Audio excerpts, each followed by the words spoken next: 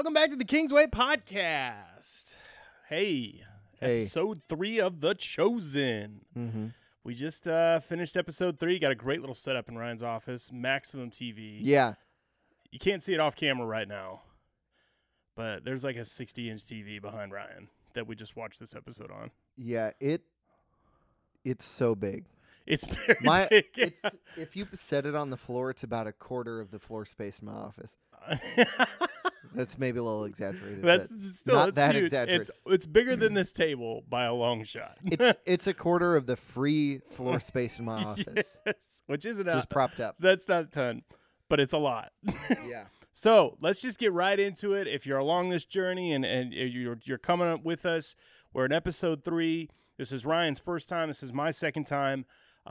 Didn't keep the Johns or Jesse this time, but we're here. I just want to know, just like straight up, like if you're not watching, first of all, if you haven't watched it, the spoilers. All right, we're gonna talk through the episode. So like, if you haven't seen it yet, pause this, go watch it, come back. But let's just get into it, man. Like, first reactions. What were you thinking? Like, what were your thoughts for this episode? This just continued to solidify that this is my favorite cinematic depiction of Jesus ever. It balances, just like we were talking about at the beginning of the last episode, it balances his humanity and his humility with his divinity and his righteousness. Like that, and that's what I loved about this. This was the kids episode, in case you haven't seen it in a minute, where he kind of almost makes, just out of their volunteering, he almost makes another 12 disciples just out of kids who are just like interested. Mm-hmm. And he's teaching them or has them recite the Shema. He has them help him with his work. But as he's doing it, he's teaching them the Lord's Prayer. Yep. He taught that, he told the Elisha she-bear's story. Yep. And man, this is like in the least bad way. He is so much more funny and relatable. Yes. Which would make him not stick out at parties with prostitutes and whatever, and tax collectors and sinners and. I've seen this this is the episode I've watched the most. I've gone back and watched this episode. Yeah. Because it was the episode when I watched through it the first time. This is when I started binge watching it. Like, after this one, I wanted more. Like, I was like, I have never seen a Jesus depicted this way. And it felt so right. It was so, and this sounds terrible, so attractive to me. Like, you're so right on that. I was thinking back to all the other depiction of Jesus I've seen. I've seen only the bloody parts of Passion of the Christ, but then some other like movies, even in Bible college, they'd be like, this scene from the Gospels. Let's play a movie clip of this sometimes. And it helped, but that Jesus in those depictions never would have made kids be like, hey, Jesus, we want to hang out. Yeah. This one does. He's like... The kids are anxious every day. They're like wanting to be there. And that's where this show could have flopped if they portrayed Jesus wrong. Yes. Well, in the second morning, it wouldn't be believable. When they wake him up. Like, anyone that has kids, like, I am like, yes. And he's like, is he dead? You couldn't wait another half an hour? Like, you're like I just love it. And it's like this, like, he's groggy, he's waking up, he's giving them answers, but you can tell he's like trying not to. He's giving them answers out of a corner of his eye while squinting. It's like, I guess you could help me, you know, like, I mean, it's so true. And I never feel like he's betraying his divinity through the whole thing. Yeah. Like, there's just never a break in, like, here's human, here's God. It feels so intertwined. Yeah. I didn't realize this, and maybe you picked up on it, but I feel like they bridge that so well in this by showing his agony and these deep prayers, and then these wounds that he's getting from, like, his work, and, like, these seeing Jesus bleed not from the cross might be the first time I've seen that in a movie or show. I jokingly said that at the beginning, where I was like, if he cuts himself, like, you know, like, is that, like, he's not inerrant now, like, he makes mistakes, you know what I mean? He's a blemished lamb. He's a blemished, you know, like, but then later he has, like, this, like it looks like a rub mark from carrying that thing, and it's like this blister that he's, like, putting an aloe on or something, and there was, like, 3 or 4 moments like that where he makes that lock and key, and they give you, like, the Bible college, like, oh, it's good. And I'm like, and then it aligns with the kids ask him what he does, and he's like, I create things.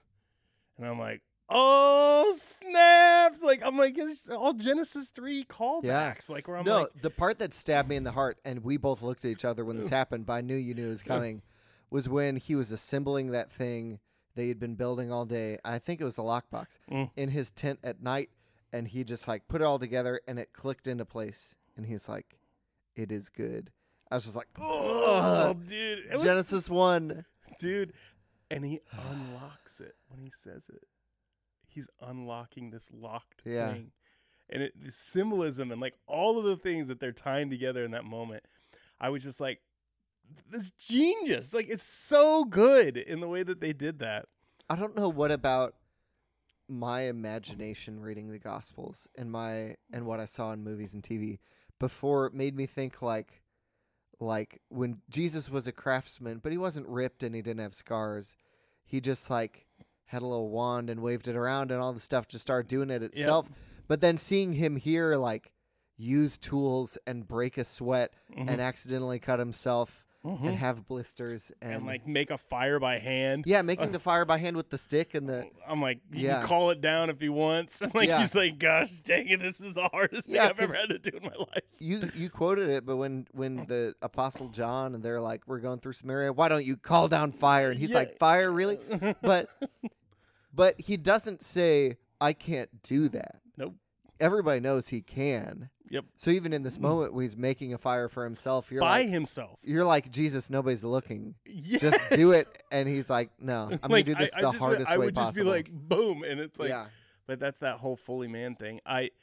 There's two little parts of this episode that get me every time.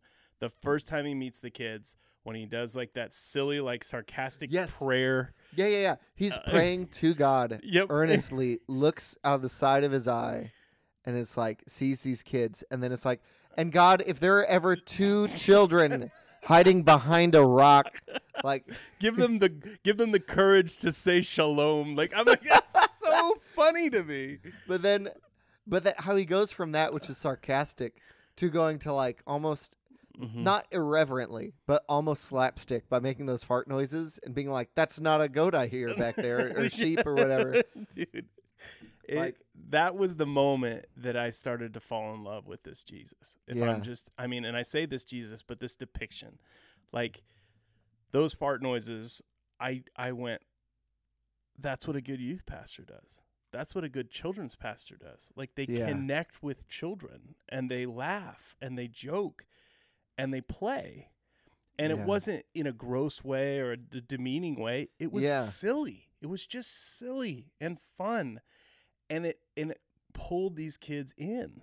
And it feels like when you know somebody who's just pretty reclusive, pretty to themselves, pretty quiet, and then you like go with them to the Humane Society and they see a puppy and they're like, and use that little voice. It feels like that's out of character, but also I love it. Oh. It feels like Jesus, it's not out of character for this Jesus, but feels like that moment with him all the time where you're like, you're a man, you're a Jewish man, you're a teacher. You could start swatting people and crushing their hopes and dreams like everybody else is. But he shows unexpected grace and just like love. It's this all tenderness. It's tenderness because that's the best word for it. He swings back and forth between this like teacher with them where he like acts like an uncle or a father or a Jewish teacher. You know, he's like, because the very next line he sends to those kids in that scene with the fart noises, he's like, it's unsafe to be walking by yourselves. There's some bad men around, but just so you know, I'm not a bad man,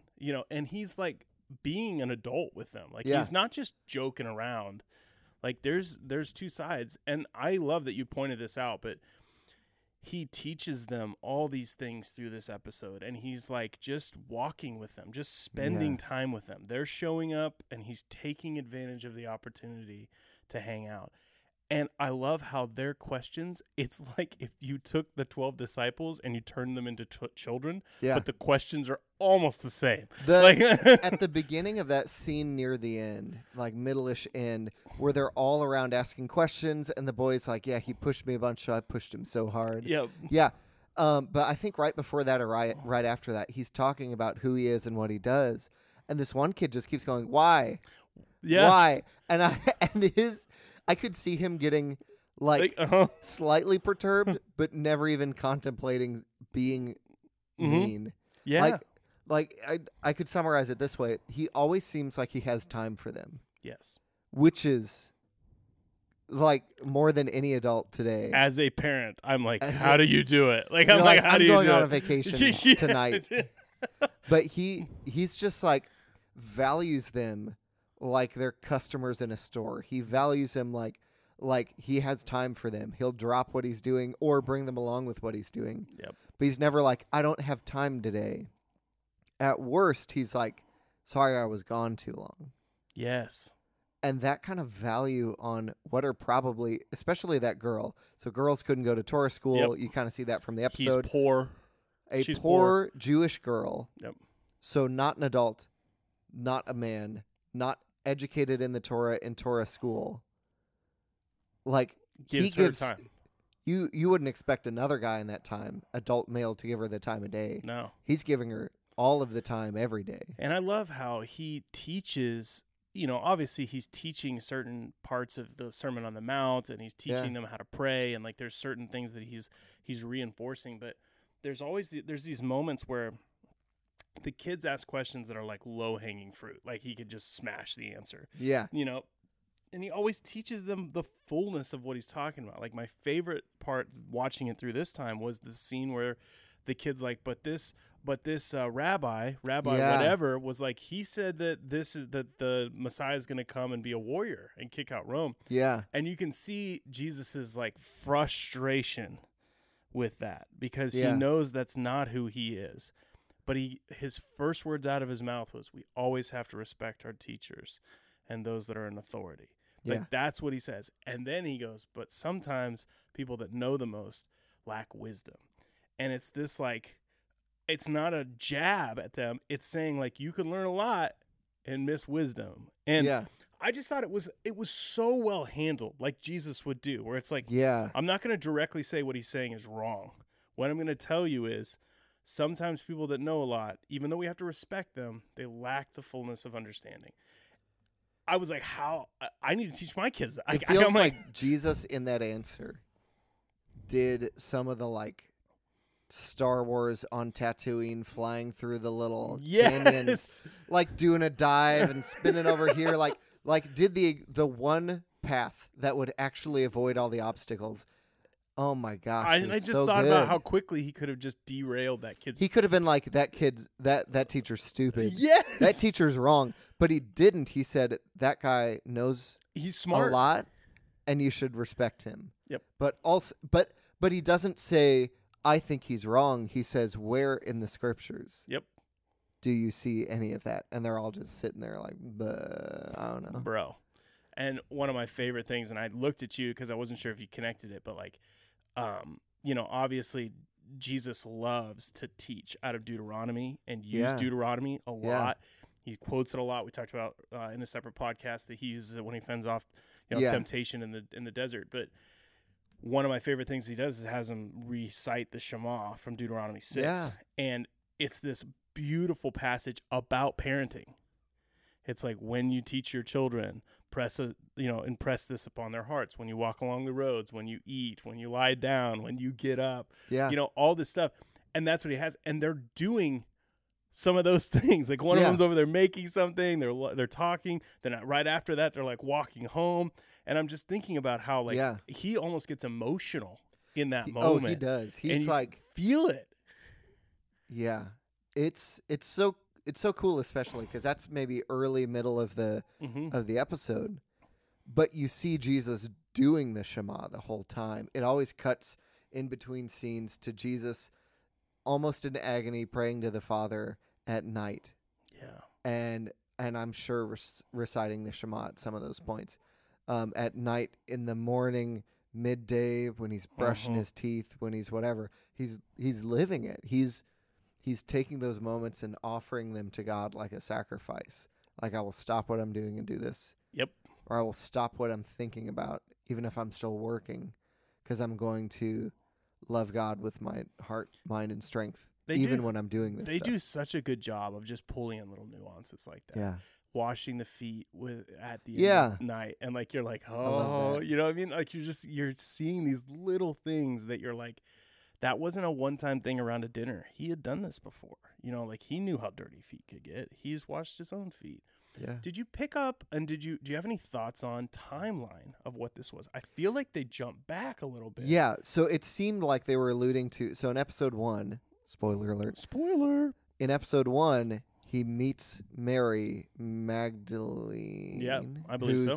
Who's the one struggling with like demon possession and stuff like that, and is an outcast and is a woman, and she's at this bar. She's at the end of the line, just like ready whatever. to and go. Jesus meets her there, and then the next day has a Shabbat dinner. I don't know where this falls, but it seems like it could fall, and it was alluding to it falling, to where he went to the market and stayed. And that's where he helped Mary. Then he came back, packed up camp, and that's when he went to Shabbat dinner. Yep. So it seemed like this is before episode 1, and maybe and then hits episode 1 and 2. Yep. Yeah. It seems to be that this is like him preparing to start his ministry. Yeah. If that makes sense. He even has a bunch of statements that are like, I don't know where God's going to take me. Yep. But I know I'm picking these people. And then that kid's like, what if they hate you? And he's like, he like laughs, like puts his head down. He's like, some of them will. Like, I love that. Yeah. Like, he's like, thank you for pointing out what I've been afraid of my whole life. Like, you know, it's like, I love too that you can tell, you know, obviously we don't know exactly how old Jesus is when he does his ministry. We estimate he's around 30, that he dies around 33. Yeah. But he's lived 29, 28 years minimum without fulfilling his full purpose yet.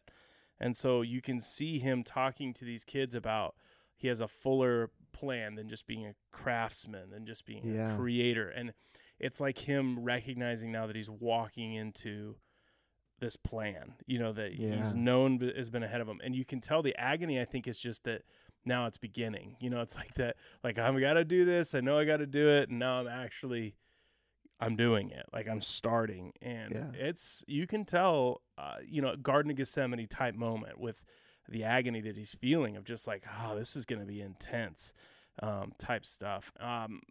Definitely an episode that I feel it in my bones. I identify with the children as they're asking the questions. I see my own kids in them. And then I think about how much childlike faith does affect me still. He praised them a couple times on being children. Yep. Like where, there's always the child thing where it's like, you won't understand this till you're older. And a lot of parents use that as an excuse, and he used it. But it was never, you'll be more valuable when you're older. No. It was almost, you're more valuable than my adult disciples I'm about to have. When he was like, I hope they ask the questions you asked. And listen to my answers. I was like, oh, gosh. Yeah, I know in my mind, I'm like, some of them might. Like, yeah.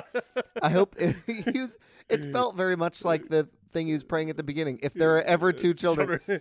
I felt like he was close to being like, I hope some of them never deny me 3 times. Yeah, like.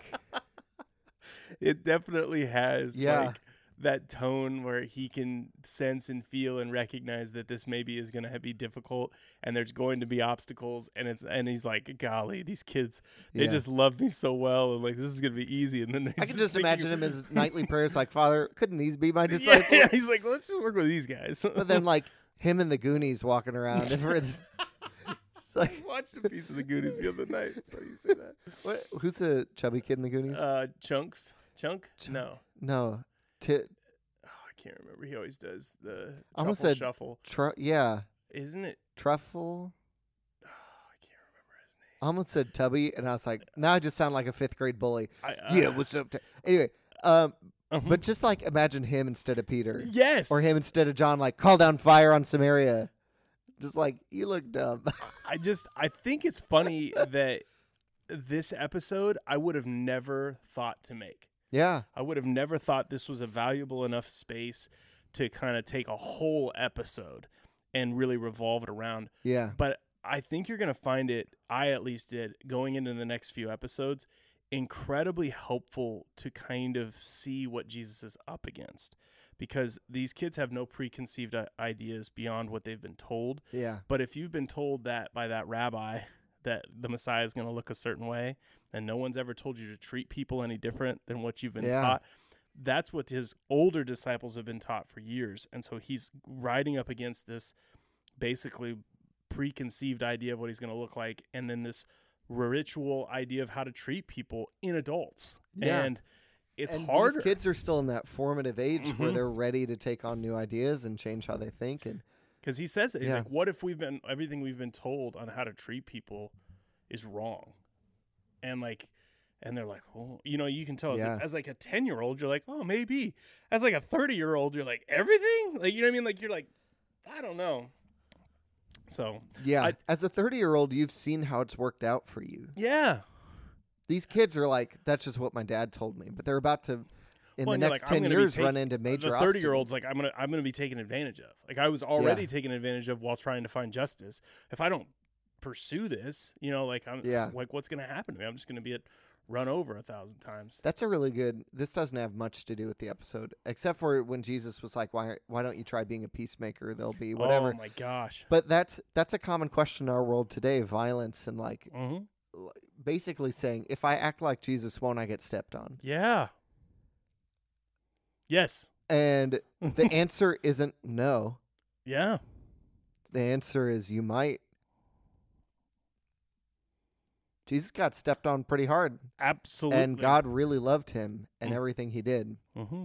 I mean, the truth of the matter is, do you value the people in front of you enough to love them as much as Jesus did? Yeah. And that's, truthfully, that's when you have this forbearance, when you have this grace, when you have this, what I would say godly tolerance is forbearance, where someone's ignorant of something that you know. Do you punish them for not knowing that thing? Yeah. Or do you help them understand or give them grace? And Jesus has a lot of that in these episodes. And I see that in the Gospels too, but I never see that in he just always seems awkward. I keep coming back to that. He always seems awkward. Yeah. Every other portrayal. But in The Chosen, he seems like a real freaking person. It's like this real person that then he sticks out in all the right ways. Yeah. And everybody keeps going, even the kids are like, who is he? Is he a prophet? Like, is this another person? Like, and that one kid's like, I bet he's a murderer. He's way too nice for that to be truly who he is. Yep. But he's helping us or having us make weapons. And you're like, kid. And but that's like the whole point is like they want to be there. Yeah. They want to be around him, but they recognize there's something different going on. Hey, I hope you enjoyed episode 3, and I hope that you're going to continue. I want to remind you, these are coming out every Tuesday because that's kind of our intention over the summer is kind of push these. So every single week we'll have another one coming out. Feel free to jump ahead, go ahead, but come back and watch them as they come out. I know that Ryan has been patiently watching these, trying to catch up. But this is a sacrifice of praise. It is, man. I really have enjoyed going back through them with somebody, and I'm enjoying. And I'm sure we'll have other people that'll join us along the journey too. So, hey, again, love you guys. Remember, continue to learn, push into resources that challenge you and help you grow. And, experience that full life at John 10:10 that we're pushing for. Put these out to hopefully give some flesh to who Jesus is and the divinity that he has for sure. And feel free to share these with others. So hit that like button, hit the subscribe button if you feel like it, and leave a comment if you caught something we didn't. Yeah. Have a great and glorious day in the Lord. We'll see you later. See ya.